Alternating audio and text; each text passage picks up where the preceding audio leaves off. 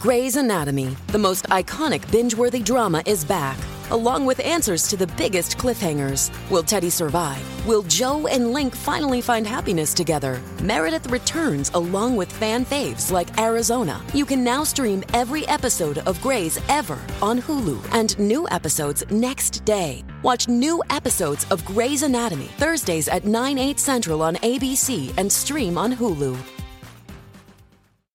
It's like this gigantic portion of noodles, 5 hard-boiled eggs, 5 chicken drumsticks, and they are just, it's ASMR. You're hearing like, and it's just a 1-minute video of somebody. I got to pull one up and share my screen. This will be funny to actually do. This is the Greg Cote Show with Greg Cote. Pardon it. Here's your host, Greg Cote. Whenever you're ready.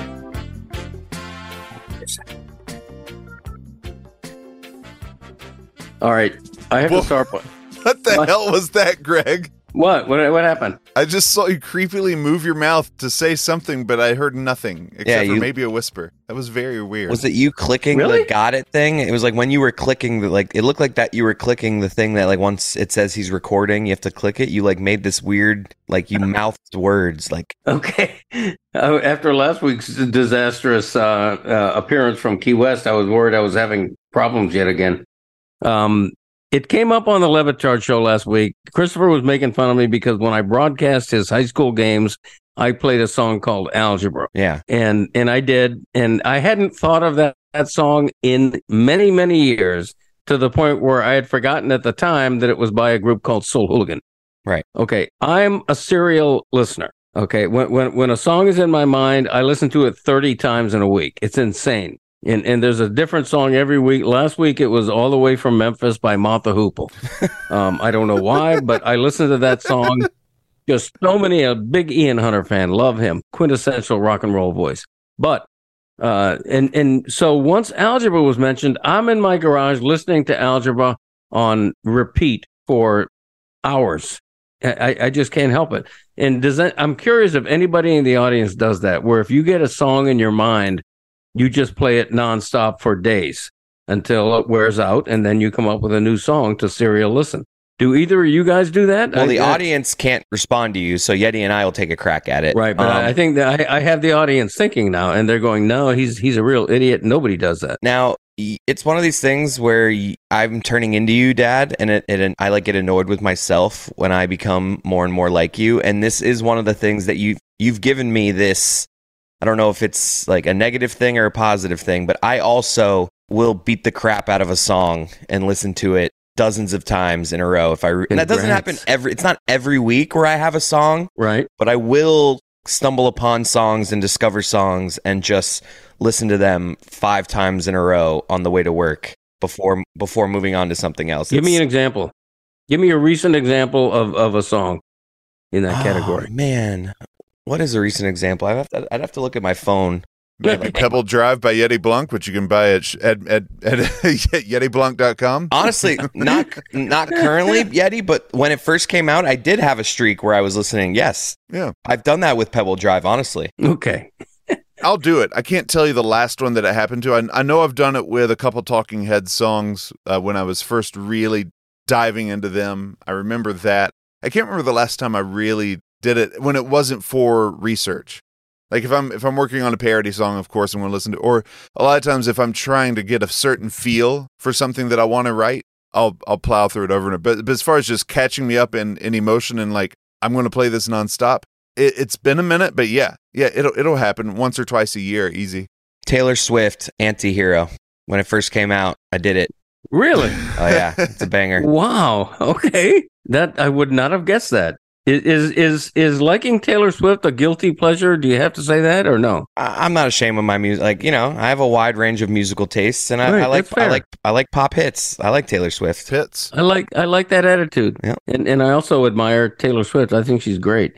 We had a disastrous, chaotic episode last week, I thought, because I was in Key West and the internet was bad and blah blah blah. But Kate Fagan was on, and she was great. Yeah. I thought she was just terrific. And she made a fleeting reference to a chef named Kristen Kish who had cooked her a 40th birthday meal. We'd never heard of Kristen Kish, but I have since, and man, she is legit. Kristen Kish has a new show out called Restaurants at the End of the World. It sounds like an Anthony Bourdain vibe, where she's going like places that nobody's ever been and finding great restaurants. And it sounds terrific. And it debuts on this Tuesday on National Geographic TV, and starts streaming the next day, Wednesday, on Disney Plus. So that's exciting. I'm happy that that Kate Fagan knows a chef who's blowing up like that. You're excited about that, huh? I am. And I'm also excited for the TV show. I'm going to watch it. There's a lot of people out there doing content around, hey, videotape me while I eat and I'm going to be interesting. Really? And it's honestly, there's so much of that right now in like today's TV viewing and internet videos. And to your point, if she's getting this show, she must be genuinely interesting, because there's so many people in this space trying to like make content out of, hey, I'm going to eat this thing. And the fact that she's getting that big time show means she must be not only a good chef, but interesting. That was one of my first observations about Instagram, was that everybody's taking pictures of food, plates of food, and I do think food is very photogenic. Everybody's reviewing stuff. Like Portnoy does the pizza. There's ice cream reviewers. Like every genre of food has somebody out there who goes viral testing. Yeah, I go around and I test ice creams. I test pizzas. I test burgers. It's the latest thing of it's kind of like podcasting. You know how like podcasting emerged and everybody had a podcast all of a sudden? Right. Like videotaping yourself eating food is very in right now. Yeah. Food's universal. So, I mean, I understand why that would be a market to go after, because everybody eats for the most part. They do. That's a good point, Yeti. Some of us more than others, but yeah, I mean, and it's a way that you can learn, you can explore the world through it. There's so many different cultures that have so many different, even with the same ingredients, there's so many different takes on the same ingredients. And so, yeah, I understand. You think something as everyday and mundane as eating, or something that can be as mundane as eating, wouldn't necessarily jump off the charts, but it's got universal appeal. Food can be funny. Like those are the funniest Weird Al songs, are all revolving around food. Eat it. And so there is a pretty broad spectrum that you can cover. Have you seen the mukbang videos, Yeti? They're like this. They're on my algorithm sometimes on social. It's like ASMR of eating. They're usually Asian people, and it's like they have a bunch of noodles, a bunch of hard-boiled eggs, and it's like in a minute video, they eat an insane amount of food. It's like this gigantic portion of noodles, 5 hard-boiled eggs, 5 chicken drumsticks, and they are just, it's ASMR. You're hearing like... Oh God! And it's just, I don't want to hear people eat. Just a 1 minute video of somebody. I got to pull one up and share my screen. This will be funny to actually do. Oh man, I'm not big on hearing other people eat. Go on about your business while I try to find one of these videos. Well, I want to mention one other thing. One of the reasons I love the Kate interview on our show last week is that I found it thought provoking, particularly when she was talking about barnstorming teams, women's basketball teams in the 1930s and 40s. I think she said decades before the WNBA. And my mother, my late mother, was born, I think, in 1920. So she would have been a girl, a young woman, while all this was happening. And I wondered, I wonder if she had ever heard about that, or if that interested her, or it ever was on her radar at all. Because back then, there's no internet, there's not even any TV. How would you even hear about something like that? But I never had that conversation with her, so I never knew. And I want to tell people something, and I'm being serious here. Find the oldest person you know and have a conversation with them about your life, and you won't be sorry that you did. And the greatest assignment I ever got in high school was interview the oldest person you know. It was for an English class, I think, and I interviewed my mother's father, Pop Doogie, and it turns out, as a child, he had worked in a textile mill in Lawrence, Massachusetts. And later he turns up as a matter of record. My grandfather is in the congressional record testifying in Washington for what would become the child labor law enacted in 1938. Never knew that before having that conversation, which was a school assignment. And there's just there are still people living, although a dwindling number, who fought in World War II, who lived through the Great Depression, who did all this stuff before anybody was noticing. Now we all live our lives in public, because of social media, because of podcasts. There's no secrets. We're all out there. But everything was a secret generations ago. People lived secret lives, really quiet lives. And there's so much to know. So I'm going to suggest to you that you find the oldest person you know. Maybe it's your grandfather. Maybe it's the old neighbor you're afraid to talk to because he seems creepy, but he's probably a real nice guy. Talk to somebody who's really old and just have a chat about their life. Dad, Yeti and I do this every week. Okay. That's a good line. I trust I am not the oldest person you know. But what I don't recommend is doing a weekly podcast with the oldest person you know. That's good. Greg, I also find it very funny that you're like, how would people know back then about these barnstorming events or these college or these basketball games? Greg, you've worked at the paper for 375 years. Right. Newspaper, buddy. That's correct. But that assumes that my mother in her mid-20s was subscribing to the Lawrence Eagle Tribune, which I think is a bit of a reach, or that the Lawrence Eagle Tribune was writing about a barnstorming team in Iowa. I'm just saying there's probably a chance that she had heard about that, but maybe a good chance she hadn't. And the regret is that looking back, there's probably so much about the younger selves that were my parents that I just never knew. I rarely asked my father about being in the Army during the war. The Purple Heart he won, my brother and I talk about after the fact. I think I only talked to him about it with him once fleetingly. But anyway, I just think there's a lot to learn from really old people. Maybe I'm prejudiced because I am becoming one. But no, it's interesting stuff. Did any of them keep journals? No. Okay, I was going to say that's one good resource. My dad didn't journal a lot, but he has some, especially from his earlier years. Yeah. And it's interesting now, a lot of our journals could be, what we share on social media, really, or these podcasts. But Chris, did you know that Wild Bill Cote worked on the railroad all the livelong day or in his younger years? I did not, actually. Yeah, so that's something I'm doing, audience. One day we will do some genealogy segments or something because I'm helping Greg slowly but surely. I'm helping do some genealogy work. And so if you go on some of these sites like ancestry.com and things like that, you can learn a lot, even if someone didn't keep a journal. You can learn where they were living at certain times of their life. You can see if different people were living in their house through census records. And like I said, I found like an old census record of Wild Bill that said his occupation was railroad worker. Yeah. And so you can still learn a lot, but if you're able to get your hands on a journal or anything, if they were ever in the newspaper for anything, you can just, even the smallest snippet of information, you can fill in with a lot of their story, which is kind of cool. I feel like it's a cheat code, and with really old people, you just put they were a railroad worker, and it just fits. You're like, all right, I buy it.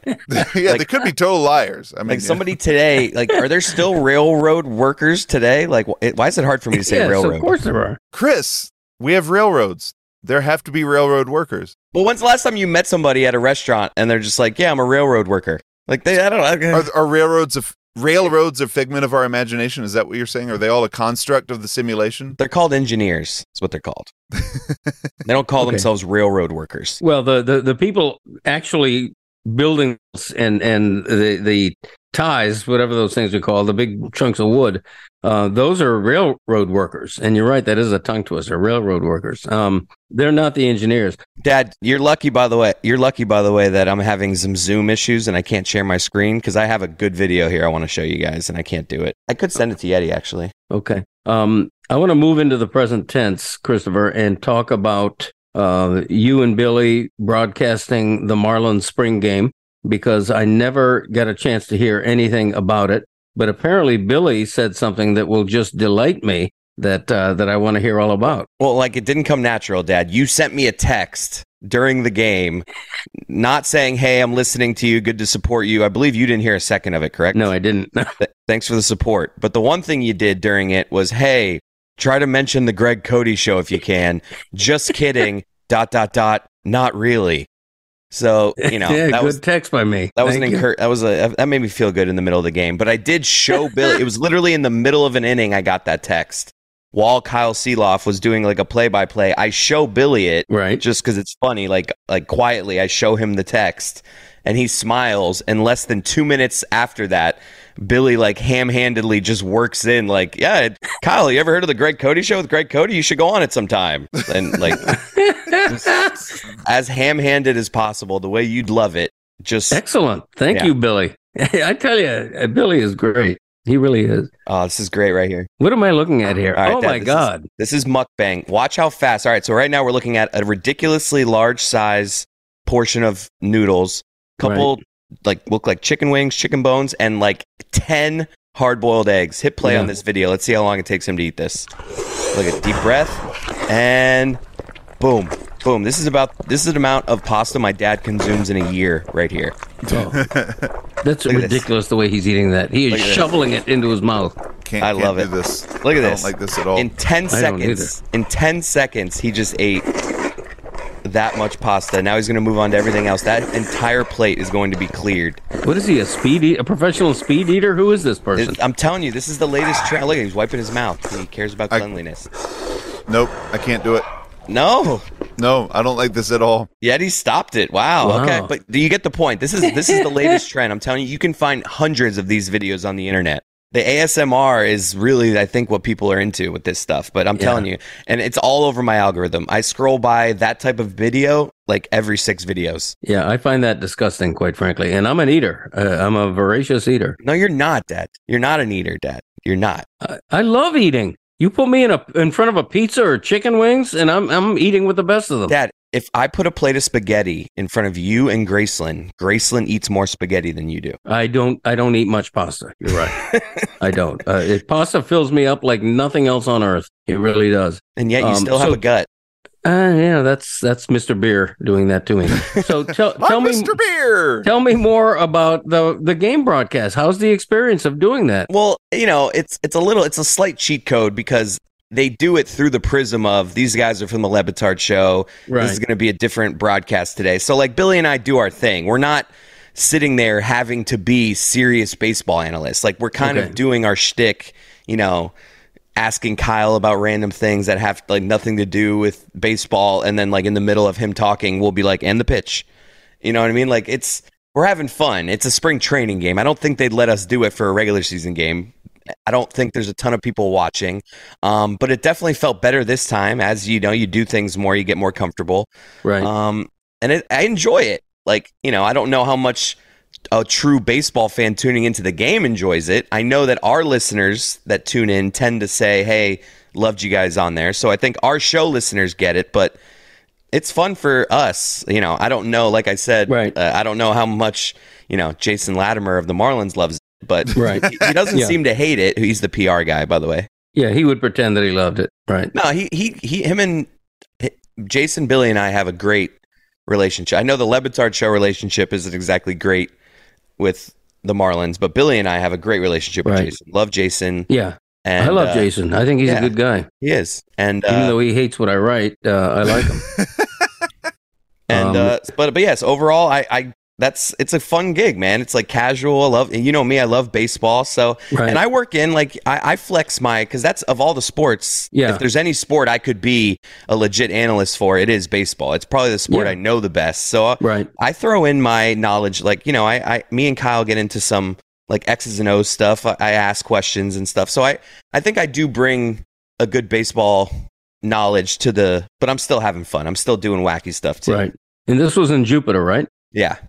So do you get the sense that there's any, big shows of the fans of the show that have come there just to look at you and Billy and wave at you, or one guy before the game like shouted up, "Hey, Billy and Chris, yeah!" Oh, really? Okay, yeah. It sounds like a plant. That sounds like a friend of yours who you pay to do that. What event or thing have you gone to where you thought you would have seen maybe had good fan response that had actually maybe the least? Oh, I mean, well, that's one of them. No, but I didn't like, we didn't really say, "Hey, come out to this." Like, Billy and I have done, I think we called it an occurrence one. At like one time we like just decided, "Hey, Billy, on a Sunday, we're going to go to a Marlins game. let's tweet it out. Let's say we'll be at the Budweiser bar in the second inning and we'll just see. And like, it was a sad, like 3 or 4. We had some nice conversations. We ended up meeting some people and it was cool, but I think like 4 or 5 people showed up. So that was a little. Was that on the Sandlot night? Yes. Yeah. And since there was a small, like there was at one point 4 or 5 people standing around us, one kid came up to me and thought I was the catcher because he saw people gathering. So he's like, oh, people are gathering around this guy with red hair. It's Sandlot night. And Billy kind of looks like Squints. Like Billy and I like kind of look like 2 of the Sandlot characters. So one kid asked me for a picture. And then like midway through I took the picture and then he's walking away. And I had this moment of, I think he thinks I'm the cat. So I had to tell him like, hey, just so you don't go posting this, I'm from a podcast. Like I'm not the catcher from the Sandlot. And he kind of like gave me a look like, He kind of acted like he knew it, but I think he was learning it right there. Oh, wow. It's good. I'm glad you told him. Christopher, you announced on this show a few weeks ago that you have an interest in learning the craft of stand-up comedy, of actually venturing down there, which is a brave avenue to go. That's the most difficult thing in entertainment, I think, by far, to stand up alone on a stage and make people you don't know laugh. Yeah. You were at a comedy workshop recently, and tell me about that experience. It didn't go great. It was, me and my friend Alex, we found a flyer for something that's like, hey, come, on this Sunday from blank to blank and, learn comedy. So we were like, hey, we're trying to do this. This will be fun. Let's do this. And, they can't all be winners, I'd say, these workshops, seminars, things. So we showed up, and I don't want to call it sad, but it was a little sad, and it wasn't, we stayed for an hour or so, wasn't as beneficial as we thought it might be. So we may have snuck out the back door after about an hour and a half because we realized an Irish exit. We realized that we could have get as much out of this if we just went and grabbed a beer and started writing comedy by ourselves. Like it was really just like watching a couple of YouTube clips of like Eddie Murphy and then like this guy talking. It wasn't like, I don't know. We both, maybe we were jerks, but we didn't really enjoy it or feel like we were getting anything out of it. So we punted on it pretty quickly. It might be one of those things that's difficult like that, though. Like you're seeing the sausage made. Yeah. And it's a lot less glamorous than maybe you would have thought. I don't know. I'm not saying you went into it with like instant fame expectations by any means, but like you probably felt there'd probably be a lot more energy there, a lot more people. Yeah. But like at the local level, I think these things start off really, really small, and you have to really let go of a lot of, whether it's ego or just or it may not even be an ego thing. It's just like your comfort zone. You really have to get, because you feel naked when you're in a small room of people. Well, when you're in a small room filled. What's small? Why am I naked? Why are you naked in a small room? When you're in like a small room with only a couple of people there, like, you're really exposed, and it takes a lot to be able to like it's easy to feel like the situation could be lame, and I'm not saying you have to get over that. There might be better avenues, that very well more productive workshops, but like I'm sure there's going to be a lot of that on your path. It's fair, and we could have probably stuck it out, but you should have. I mean, but you weren't there. You half-assed it. But I'm telling you, I'm speaking like your father now. I get what Yeti's saying right now. It makes perfect sense. But I think if Yeti was there with Alex and I, he would have like looked at us and been like, yeah, I don't think you're getting much out of this. Yeah. But like, I get what you're saying. And I'm not talking like, I want to do like my first 10 appearances doing open mics are going to be in front of like 10 people. I don't have this standard of like, I need to do it a full arena. It was more just this, like, we kind of had the expectations. We Googled the person that was running it, and we were like, oh, this guy's got legit comedy chops. He was more just like a teacher that plays videos for the class. It wasn't like this guy really like getting into the like writing process and like what he does to write. Like we wanted to like really learn from somebody, and it was really just like, all right, guys, welcome. Here's, Eddie Murphy's a great comic. He uses this technique here, and it's just like, I don't know, like I've seen all these YouTube videos. I don't know. And you're right. I probably didn't have a good attitude. We probably could have, just stuck it out. It can be really uncomfortable. It's hard. Yeah. It can be very cringy, and it's difficult to sit through. Like I went to a stupid Beatles cover show one time, and it actually had a good amount of people there. It wasn't a sad audience, but like it was in like the lobby of like a city hall or something like that. And it just felt weird that the room was just uncomfortable. It felt very weird. It didn't have the same energy as if we were at a club watching a show. And I left early for that. But make no mistake, this is not me and Alex like punting on this. Like, right. we went and wrote comedy after that. I have like a whole doc now. Like, I have something I kind of feel like I could go up now and do. I mean, it's going to be terrible the first few times, but I have enough of what I call like a set that I like. You know, in the next few weeks, I'm going to get up somewhere. Like, I'm gonna just. So it's like I don't want you to think that me leaving that seminar a little early is like quitting on doing comedy. Right, it was just, we didn't like, after being there for a couple hours, there was still 2 hours left. It was far from our house. It was a Sunday. We were just like, let's just get out of here. Like I got it. I also think that, and Christopher, correct me if you think I'm wrong. I think comedy is a form of entertainment where if there's an art in bombing, like you can make bombing funny. Yeah. If what you're saying is not going over, there is a way to spin that and win the audience back just by the fact that you're struggling so much. You know what I'm saying? I've seen comics do that. Right. Where like you can be bombing in a quiet room, and all it takes is one line that you say in reaction to how badly it's going. Right. Yeah. Like everything around. You say a joke that bombs, and then your reaction to the bombing makes them laugh. Right. Right. Yeah. Exactly. And speaking of that, I want to say, get to some dad jokes real quick, because we didn't do that last week, and I missed them. I missed my dad jokes last week. So, what did ducks have for lunch? Quackers. That's right. Soup Yes. and quackers. Soup and quackers. Now, that was number 3 for a reason. It was the weakest. Number 2, what do you call a really old snowman? Puddles. You're very water was the answer, but puddles is just as good. I gotta turn up my dad joke game. Let me see if I do better with number 1. Why was Dad staring so intently at the orange juice container? It was concentrated. It said Or it concentrate. said concentrate. Yeah. Wow. Yeti. I mean, this is Boom. Wow. Standing ovation for Yeti. I mean, I don't know whether to be proud or just extremely disappointed in myself. You should be disappointed in yourself. I really am. I gotta come up with better dad it's like jokes. while Yeti got all 3 right, he like didn't get the exact phrase right on That's any true. of them though. That's true. Although I do think puddles is a better answer than water, quite frankly, because puddles sounds like a name, you know, like something you'd name a dog or a fish. Puddles Pity Party. Why don't we go to break right here? And then we've got a bunch of stuff on the back end. Let's go to break right here and come back with 3 Facts Jack and some other good stuff. Good. It was a way to throw it to break, Yeti. I feel like we petered out there at the end, Yeti. Big time. Peter Puddles.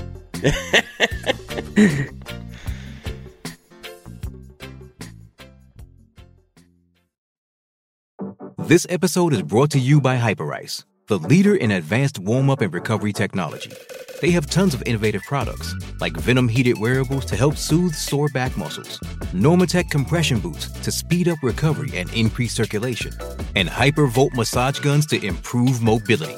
Loved by athletes like Naomi Osaka and Erling Haaland. Try them yourself. Get 10% off your order with the code MOVE at hyperice.com.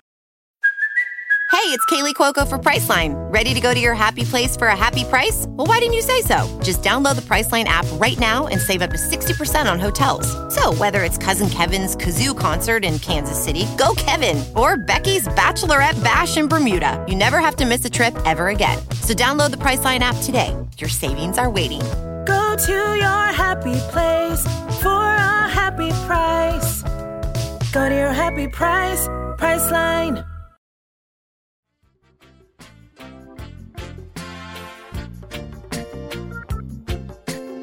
Before we get to 3 Facts Jack, let's talk about Sheets and Giggles. Guys, go to sheetsgiggles.com/Greg. Use the code SCOOPS, 20% off. And it's not just sheets, guys. I know sheets is in the title, but Yeti, they have a lot of stuff at Sheets and Giggles. What do we want to talk about today? Look, we've told you about their sheets and their comforters already, but what about their pillows? Yeah. Chris. Their pillows, you know how you have to, you know these pillows you have to flip like 7 times a night because they get too warm? Not Sheets and Giggles pillow. They, even after 7 straight hours of sleeping, they always still have just like this coolness to it. It's soft. It's not too soft. It's not too firm. The Sheets and Giggles pillow is like all their products. It's the best company to promote for because you're being legit. Sometimes podcasts promote stuff and it's like, I've never even tried this product. It's not that good, but they're paying us, so we got to say it. This product is legitimately good, guys. The sheets are good. The comforter's good. The mattress is good. And the pillow's good. They got the full experience. Last week was Sleep Week. There's nothing better than good quality sleep, guys, for your mental health, for your family. Nothing like a gift of sheets or a pillow. I know it doesn't give off gift, but when they get it, you always get the text of, holy crap, these sheets are good. And it's a great feeling when you give a gift and you get that text of your gift was awesome. So yeah, and these pillows too, they make you feel good on the outside and the inside. So first, they're adjustable. So like when Chris already talked about their cooling feature thanks to their eucalyptus lyocell material, but they're also adjustable. They come overstuffed. So if it's too firm when you first get it, take some of the stuffing out. They give you a little reusable bag. You can put the filling in until you get the perfect fit for you. But second, they're hypoallergenic, they're cruelty and chemical free, and they're made in the United States. Sheetsgiggles.com/Greg, promo code Scoops. Come on, support us, support them, help us out, support your family, get better sleep. Go sheetsgiggles.com/Greg. Right on. That reminds me, all this sleep talk and pillow talk. When my mom and I used to go to church when I was a boy, every Sunday we would ask my dad. My dad was not a churchgoer, and so it became a running joke in the family. I'd say, Dad, you want to come to church with Mom and I? And his stock answer was, I'll be praying at St. Mattress. because he liked to sleep in on a Sunday. So that was my dad. Let's get to 3 facts, Jack. There are 3 things that interest him, so sit right back for 3 facts, Jack. Number 3, 1960s TV sitcoms were very prudish. For example, on the Dick Van Dyke Show, he and TV wife Mary Tyler Moore slept in separate beds and could not say the word pregnant.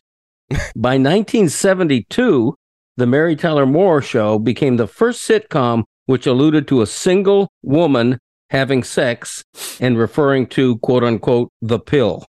So that's when everything changed. Old shows, prudish but racist. No. Okay. I've seen like old clips of like old shows where it's just like you just talk. They talk differently back in those days. Right. Yes, You're right. Number 2, the common spice nutmeg in concentrated form is a hallucinogen with psychotropic properties. Nutmeg's inebriating effects were first noticed in the Middle Ages when crusaders would ingest large amounts to inspire prophetic visions. That might be the least interesting thing I've ever heard. It's true. Plus, I hate nutmeg. I am not a nutmeg fan. How much do you have to take to get like to get high? That's a good question. Right now, somebody is putting nutmeg in a pipe and lighting it. They're probably going to have a really bad day. Number 1, mob leader Al Capone, arguably the most famous prisoner ever at Alcatraz, spent most of his time incarcerated writing songs and playing banjo in the prison band called the Rock Islanders. In 2017, his handwritten lyrics to a song titled Humoresque sold at auction for nearly $20,000. Never knew that about Al Capone. I need to hear this music. I was going to say, there's got to be clips of like the band playing together. We should try to find it. And speaking of music, the Levitard Show actually made a song out of me saying, and you know it, on the show last week. So we should try to find that and play that. I would enjoy hearing that. And you know it. And you know it. And you know it. And you know it. And you know it. And you know it. And you know it. And you know it. You know it. And you know it. And you know it. You know it. And you know it. And you know it. You know it. It is a banger though. It's John Reed, the video producer for Levitard. It's like it's really good. It's only like 30 seconds, but it's fun. It made me grin like a mule eating briars. Have you all heard of Gary I'll never Rossington? understand that phrase. Really? Yeah. That's an Edwin Pope phrase. That's deep Georgia. Edwin used to say he's grinning like a mule eating briars. I don't know what a briar is. I think it's something that's most people wouldn't eat because thorns, right? Yeah. But yet mules ate briars, which who knew? I didn't know that. Briar's ice cream. Has anyone heard of Gary Rossington? No. No. Okay, Gary Rossington, R.I.P., just passed away a couple of weeks ago. He was the last surviving member of Lynyrd Skynyrd. Oh, yeah. Yeah, and he was the guitarist who's on their iconic song "Free Bird." That's his guitar lick. You mean like that's the sound, and he's the last original member, Chris. yeah, the last. Wow. No, I got member. that. But like when I think of Lynyrd Skynyrd and a guitar like riff, I think of Sweet Home Alabama. Right. Yeah, that but was the slide guitar at the beginning of Freebird, and then the just the wailing solo, on the outro. Right. That's quite iconic, and people aren't yelling at concerts the cliche "Play Sweet Home Alabama." Yeah, that's true. They're playing yelling Freebird. Right. Oh yeah, and the reason I bring it up is that there are now no original members of Lynyrd Skynyrd alive, and yet the group Lynyrd Skynyrd is going to continue. And I wonder, I don't think that's necessarily a terrible thing, but I think it's worth wondering, because if a group goes on without an original member, should it? Or should the group name die when there's nobody from the original iteration still alive? I wonder about that. Do you think that there will be a Greg Cote show once the three of us have died? Will three people continue on with this show once we're Depends how profitable it is. Yeah. Yeah, seriously. Short answer, no. But Lynyrd Skynyrd is not the name of a guy. I mean, actually it is. Lynyrd Skynyrd was named after a high school teacher of theirs named Leonard Skinner. And Dad, they just changed the spelling. Do you ever think about the day? Because, we love the Miami Herald. We're going to be with the Miami Herald as long as they'll have us. But eventually, you might stop doing this podcast for the Miami Herald. Right. I just can't wait for down the road, the battle over the title of this podcast. Like the Herald trying to keep, as if we can't keep the name of this podcast because they would want it. I just like the idea. They can't do that. They have no legal right to that. I mean, it's they're like, no, we want the Greg Cote show with Greg Cote. That's ours. You can't have it. Right. Hey, Graceland. I saw her. You're the Look crap at her out of popping me. up. If I had a plastic mallet, I'd be hitting you on the head right now in that pop-up game. Hi, Graceland. Greg Cote would hit children with a mallet. Hi, T-ball player. Hi. How you doing? Are you enjoying T-ball? Yes. What do you like playing better, T-ball or soccer? T-ball. That's a good answer, because that's what you're playing right now. Well, you're doing very well. We're going to come to your next game and bring a big throng of fans with us. Wait. How about that? She doesn't know what a throng is, Greg. It's a throng. It's a large crowd. I don't know what you're talking about. All right, let's keep it that way. No. Right, yes. No. Yes. No. Quit being obstinate. No. Okay. Continue being obstinate then. No. All right. Okay, give the headphones back to Daddy. Okay. And you know it. Bye. See ya. Not saying and you know it. Not saying and you know it. Oh, is that what you wanted her to say? That's right. And you know it. Come here. Come say it. She says it. It's No. Graceland, please. You're afraid, that's why. I said it to Pop yesterday. Okay. I have a Comley update. This is exciting. The racehorse Comley that I own fractionally. I want to read a headline from Team Valor. Like if we're talking what percentage of the actual horse you own, do you think you own like a couple hairs on his tail? Sure. Like what actual piece of Comley do you visualize? Right. I own 1 square inch of the inside of the left nostril. That's how much I own of Comley. But it's an important part. Thought you were going to go more sexual there. Yeah, Thank you for not. It's a family show. Anyway, this is a headline from Team Valor. Comley canters home on top by about 8 lengths. She won. Yes. Comley canters home on top by about 8 lengths in trial contest. Renier, the trainer, plans to run 3-year-old filly back at Lyon, going 11 furlongs. Trainer calls schooling race a good experience for the UK import. Let's go. Want to know. And now we're like Jake Paul. Lyon. We're like Jake Paul. We haven't really fought anybody yet. People are Correct. still saying, can we compete against actual racehorses? But that's right. Hey, want to know? And by the way, calmly canters home. In horse racing, canters basically means, somewhere between a trot and a gallop. Like that's an easy run. That's not a horse exerting itself. That is At the end, that's Tyreek Hill running against pants. That's exactly right. Holding up a peace sign as calmly was holding up a peace sign as she made the finish line. That's it. Now, Comley's next competition in Lyon, France, is going to be a Class 1 race. That's not a major race, but Class 1 is a top-level race for 3-year-old fillies. So this is going to be a good test. When is it? I'm not sure exactly. It's later in March, but if she can win a Class 1 race, that's major. This is a horse continuing to show a lot of progress, a lot of potential. How much money did you win for that? This was not a stakes race. This was a training contest. Which is why I'm not overemphasizing the importance of an 8-length victory, but still impressive. This is the kind of race where if she had finished in 4th place and just didn't look good, you would sag. Your hopes would really be deflated because horses pretty much need to finish in the top 3 consistently, or else they don't become anything of any note. So you're not sagging. So what are you this morning? I'm ebullient. I'm ebullient. I'm very happy for Comley. What was your reaction when you got the Comley news?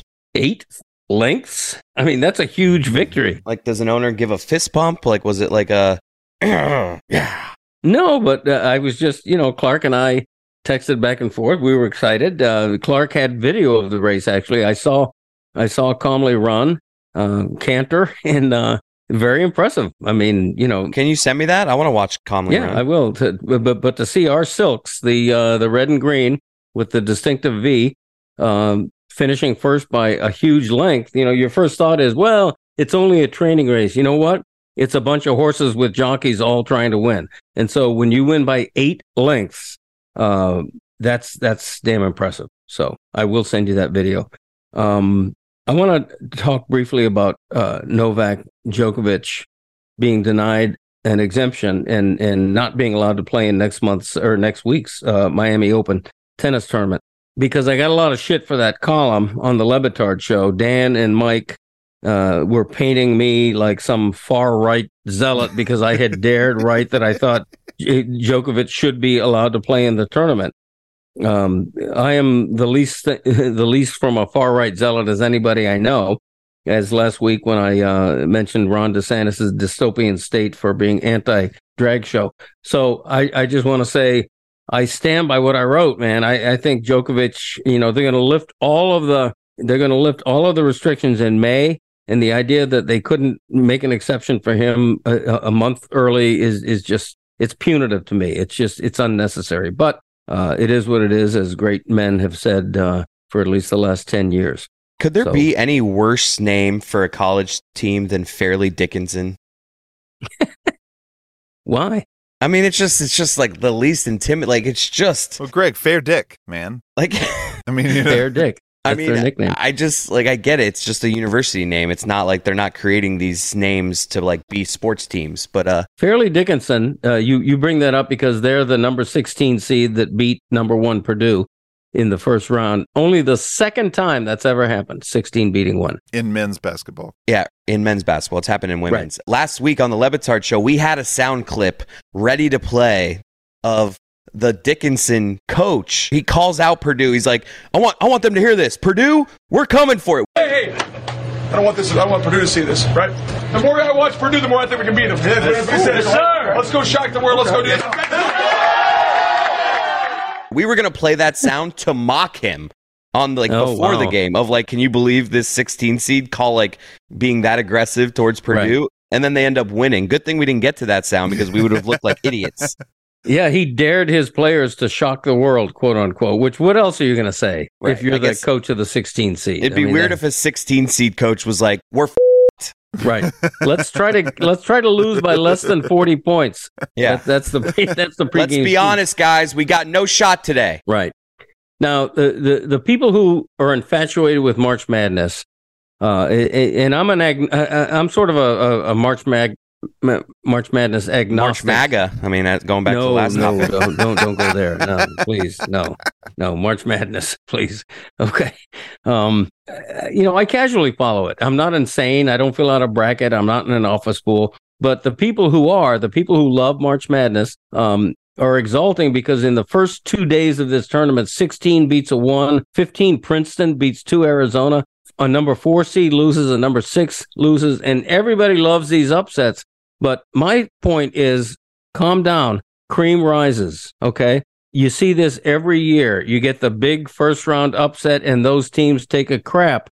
That's why in the history of the men's Final Four, only 11s, nothing lower than an 11 has ever reached the Final Four, and no seed lower than an 8, Villanova in 1985, has ever won it all. So the Cinderella fallacy is that this just never happens. You never get the 16 going all the way. I get your point. I think Stugotz has had this take before about how people love all these upsets, but in the end, it makes the tournament worse. It's like, yes, I want to see an upset, but I also want to see like good teams at the end. So it's like, I'm with you. I like the first round upset, but get the hell out of here, Dickinson. Lose to FAU in the second round, even though this game is, already taken place. We're talking about this on Saturday, so we've only seen the first round game. So for all we know, Dickinson's already eliminated, and if they are, it's at the hands of FAU. We have either FAU or Dickinson making the Sweet 16 in this tournament, though. The Owls, go Owls! Foul owl on the prowl. That's pretty cool. They've only made the tournament twice since 2002. This is only their second tournament appearance since 2002. And they have a chance if they beat a 16 seed to make. I know it's already happened, so I hate talking about this stuff when So either they're in it or they're out. Okay, but here again, we don't know the result of that. But here's Fairleigh Dickinson on top of the basketball world after that shocking upset in the first round. They were a 12-point underdog to FAU. Now I don't know how that turned out, but that's indicative of the back down to earth syndrome. Yeah. And the Cinderella just never wins. That's the reality. And even if you consider a number 8 seed a Cinderella, the glass slipper has been worn in men's NCAAs once in history and not for almost 40 years. So, I'm not throwing a wet blanket. I think it's great, but, I'm not necessarily as enthralled with the NCAA as other people. On that sour note, we're wrapping it up because Christopher's waving his index finger like a helicopter. And we're around like a helicopter, North Carolina. Used to love that song, man. I have no idea what that song is. In terms of like songs that just had a moment when I was like in high school or a little after high school of just like, God, did I love this song? P.D. Pablo's North Carolina might be in the top 10 of just songs that had a moment in my life. Yeah, it's funny. I had never heard it until I moved to Seattle, and people, I'd say I was from North Carolina, and they all would just yell that at me. I'm like, I don't know what you're talking about. Hit me with the white guy's sounder. I love they did spin-offs from like every city. Like gosh. Miami, come on and raise up, take his shirt off. Like they tried it doesn't hit the same, does it? No, North Carolina never will. Whatever happened to P.D. Pablo? I don't know. Or was it Pablo P.D.? It was P.D. Puddles. Okay, on that note, we should try to get P.D. Pablo on. We really should. Not. Wow. No, go ahead. I'm going for it now. No, yeah. I am. I'm serious. I would love to hear him do the song live and change the lyrics to the Greg Cote Show. The Greg Cote Show audience, take your shirt off, go right around your head, like a helicopter. Hey, that kind of thing, and working and you know it somewhere as well. Audience, podcast family, thanks as always for joining us. Really appreciate you. I have no idea what we talked about in this episode, but I enjoy those the most, and let's keep it that way. We'll see you all next week. That kind of thing. Dad, you mentioned earlier this week a great idea for our merch website that was about 3 weeks too late, though, because we're already through March, basically, but you came up with the term Merch Madness. Yes, correct. So I think we should get people, just that phrase. Go check out our merch store, thegregcoteshow.com. Shop.thegregcoteshow.com. Shop.thegregcoteshow.com. Check out all our stuff. We're going to be adding some more stuff in the coming weeks, but new designs coming. Support us. Just support. I know we asked you for a lot, but it helps us. It pays the bills around here. It keeps Yeti and I, on this podcast with my dad. So Support us. That's right. If you don't buy stuff from shop.thegregcoteshow.com or support our sponsors, then it's just going to be Greg reading alone in his closet again. It is. That's correct. This is almost like a hostage situation. You have to buy a T-shirt in order to keep Yeti and Christopher on the air. This is the longest rap in history. Keep Greg out of the closet. There you go. On that note, see you next week.